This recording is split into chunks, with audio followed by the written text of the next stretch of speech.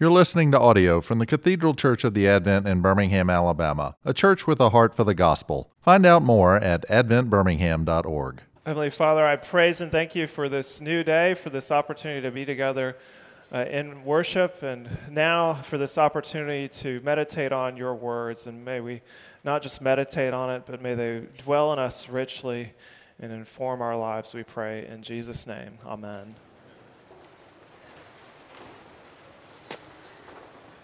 This might sound simplistic or cliche or obvious, but it's been clear to me my whole life, and especially since being a follower of Jesus, feeling acutely that there are two primary forces in life.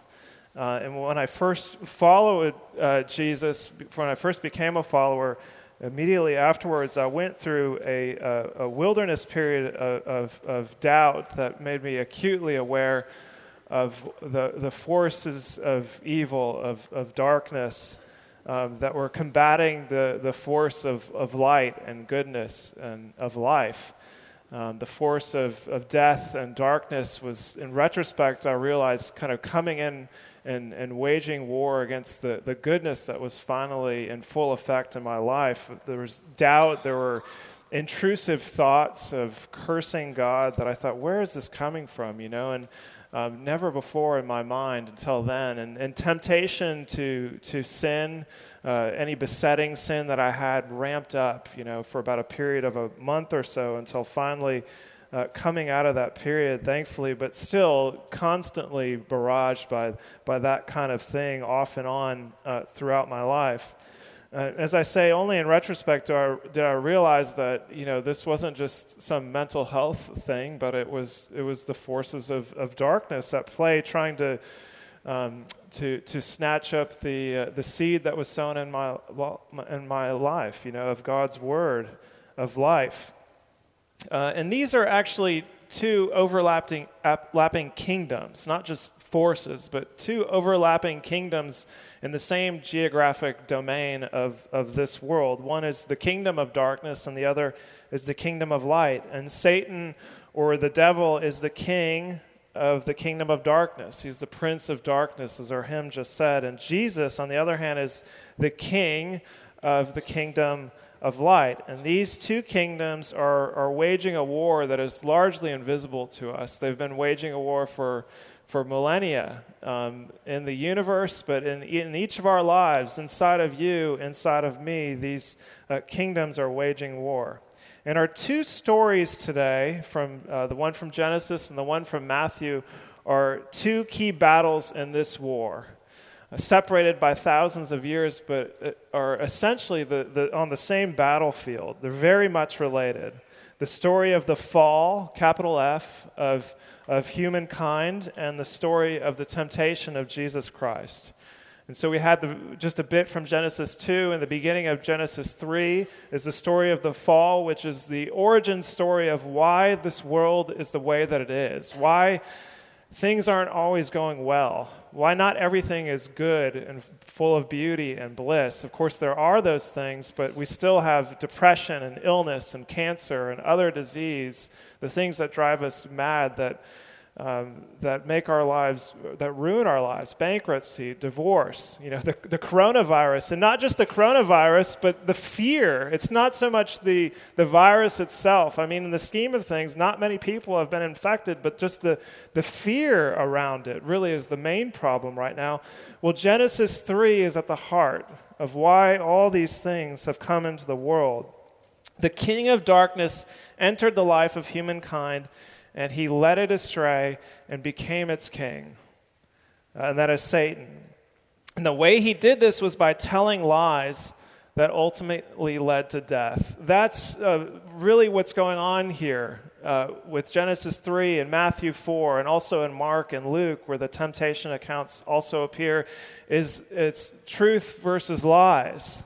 And that Satan is telling lies. As Jesus explains in John chapter 8, when speaking to the Pharisees, you are of your father, the devil. Remember, he's the king of this world. He's your father, the devil, and your will is to do your father's desires. He was a murderer from the beginning and does not stand in the truth, because there is no truth in him. When he lies, he speaks out of his own character, for he is a liar and the father of lies. And these lies led to death. He's the greatest mass murderer in all history. There was no death until this happened. All human death ultimately goes back to him and his deception. But this is a conflict between truth and untruth. Andrew has a great line that I know he's said from this pulpit before, but I've also heard him say in passing that if you be careful of a man who says such a thing. If you want to tell a good lie, it should be about 80 to 90% true, because it has to have it has to have some sense of believability. It can't be so outlandish that people know they're being had. It has to be believable enough if you want to tell a good lie. And this is what you see in the Genesis passage where Satan twists the word of God, deceiving Eve, causing her to doubt, and leading her also to twist the word of God. He's saying, did God actually say? And then we see in Genesis 2 that God said, don't eat from the tree. And Eve, because of the deception, she also twists the word and adds to it and saying, and neither shall we touch it. Well, God never said that. And to add to God's word is to take it away, to take away from it, to subtract.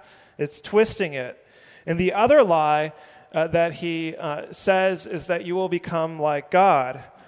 Well, of course, they become like God in knowing the difference between good and evil, and what a burden that is. But the thing is, they're already like God. They're made in God's image. None of the other beasts of the field are made in God's image. Only they are. And so he's twisting the truth. And of course, Adam and Eve fail the test and are tempted by Satan, and this leads to humankind's demise. And then with Matthew 4, as I said, this is one of 3 temptation accounts in Matthew, Mark, and Luke. And once again, Satan is the tempter, attempting to lead astray the servant of God. And Satan does the same thing, twisting God's word again to try to do this. And Jesus and Satan engage in a bit of a Bible study. Their match, their fight is a Bible study, and they're sparring with the Word of God.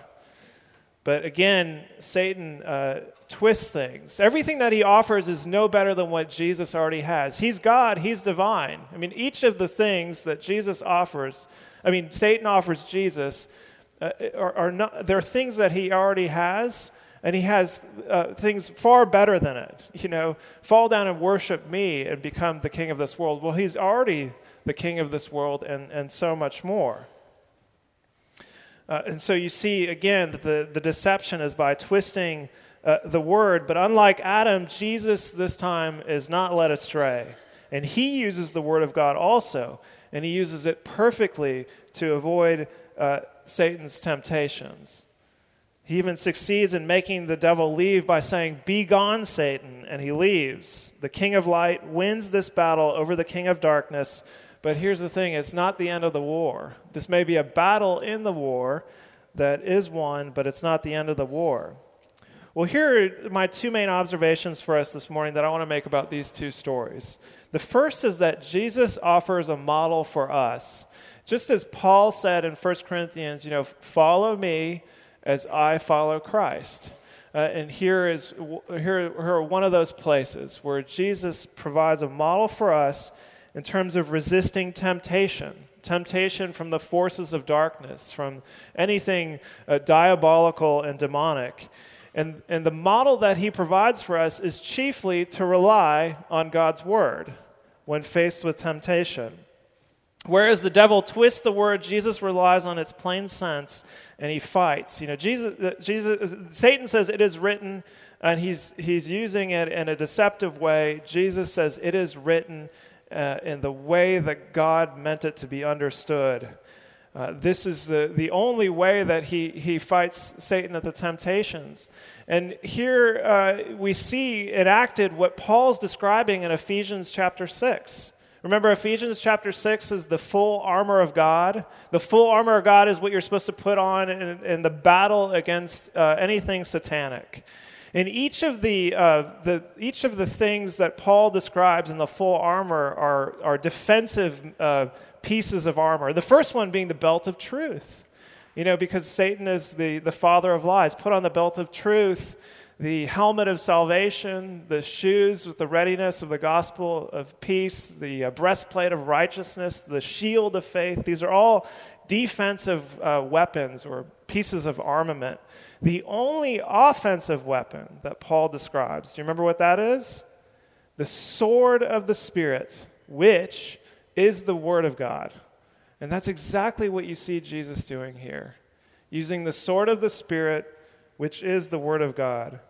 And finally, we see in this model he offers us is that we can tell the devil to go away when he's tempting us. Jesus says, "Be gone, Satan," and he leaves. This is why I had us sing the hymn before the sermon, "A Mighty Fortress is Our God." You see that hymn is about this battle between these two kingdoms. It's a what do you call it? It's a battle cry, this hymn.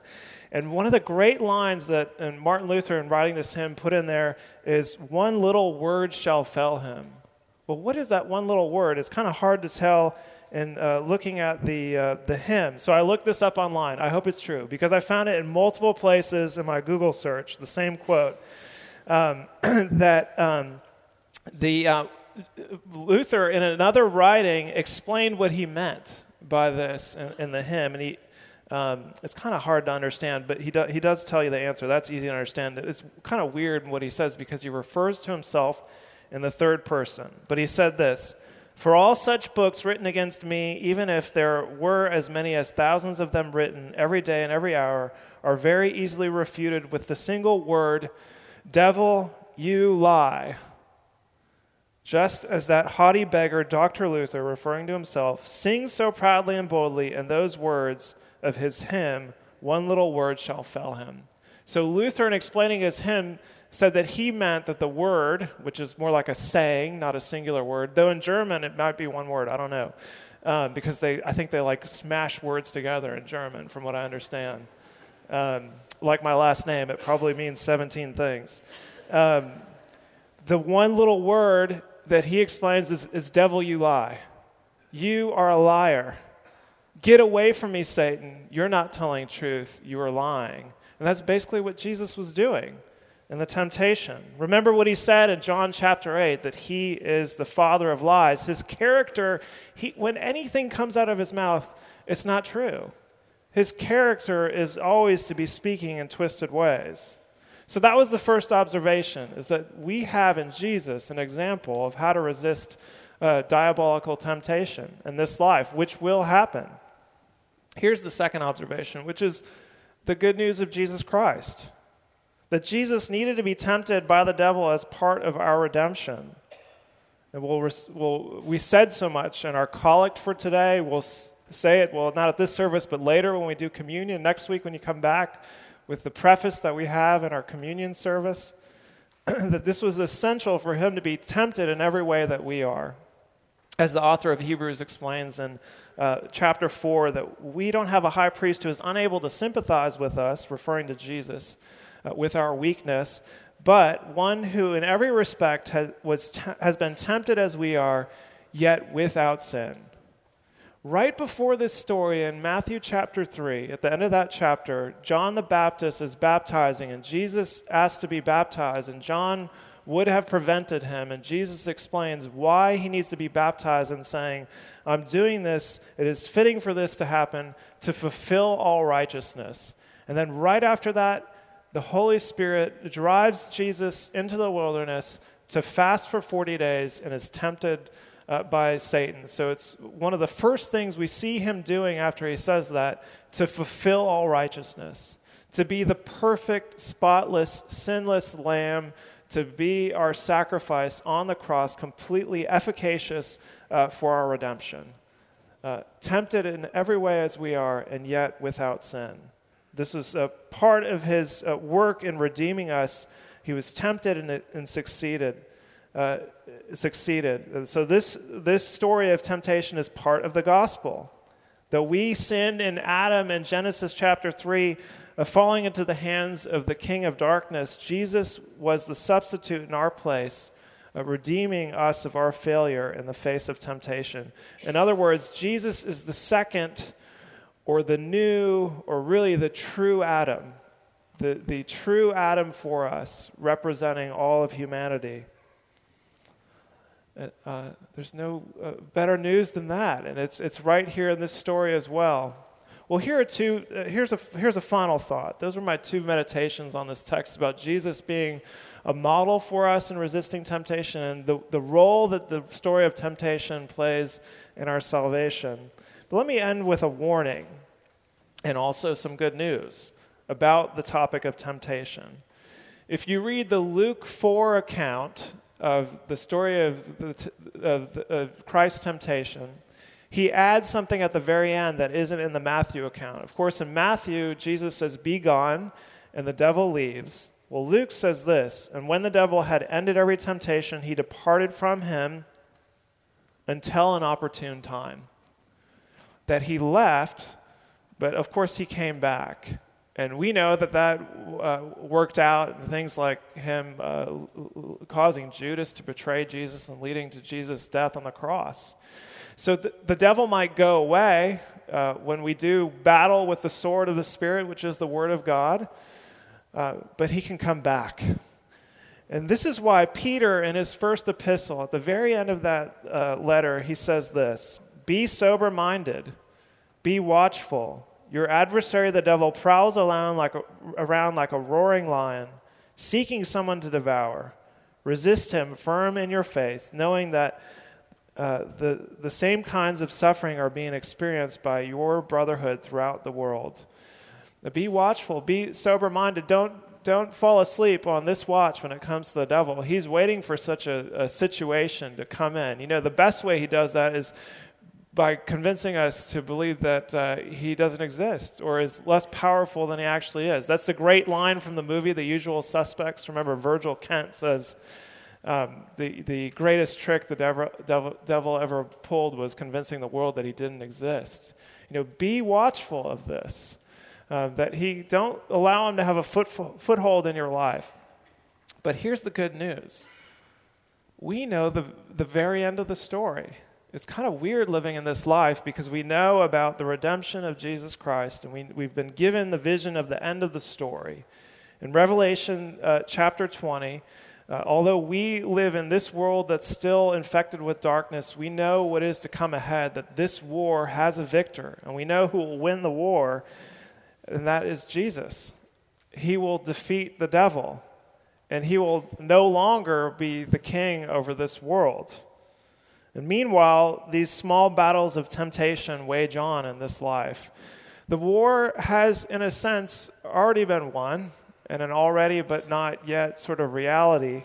And yet, these temptations that we face are sort of outlying skirmishes, you know, on battlefields with people who don't realize that the war's already over.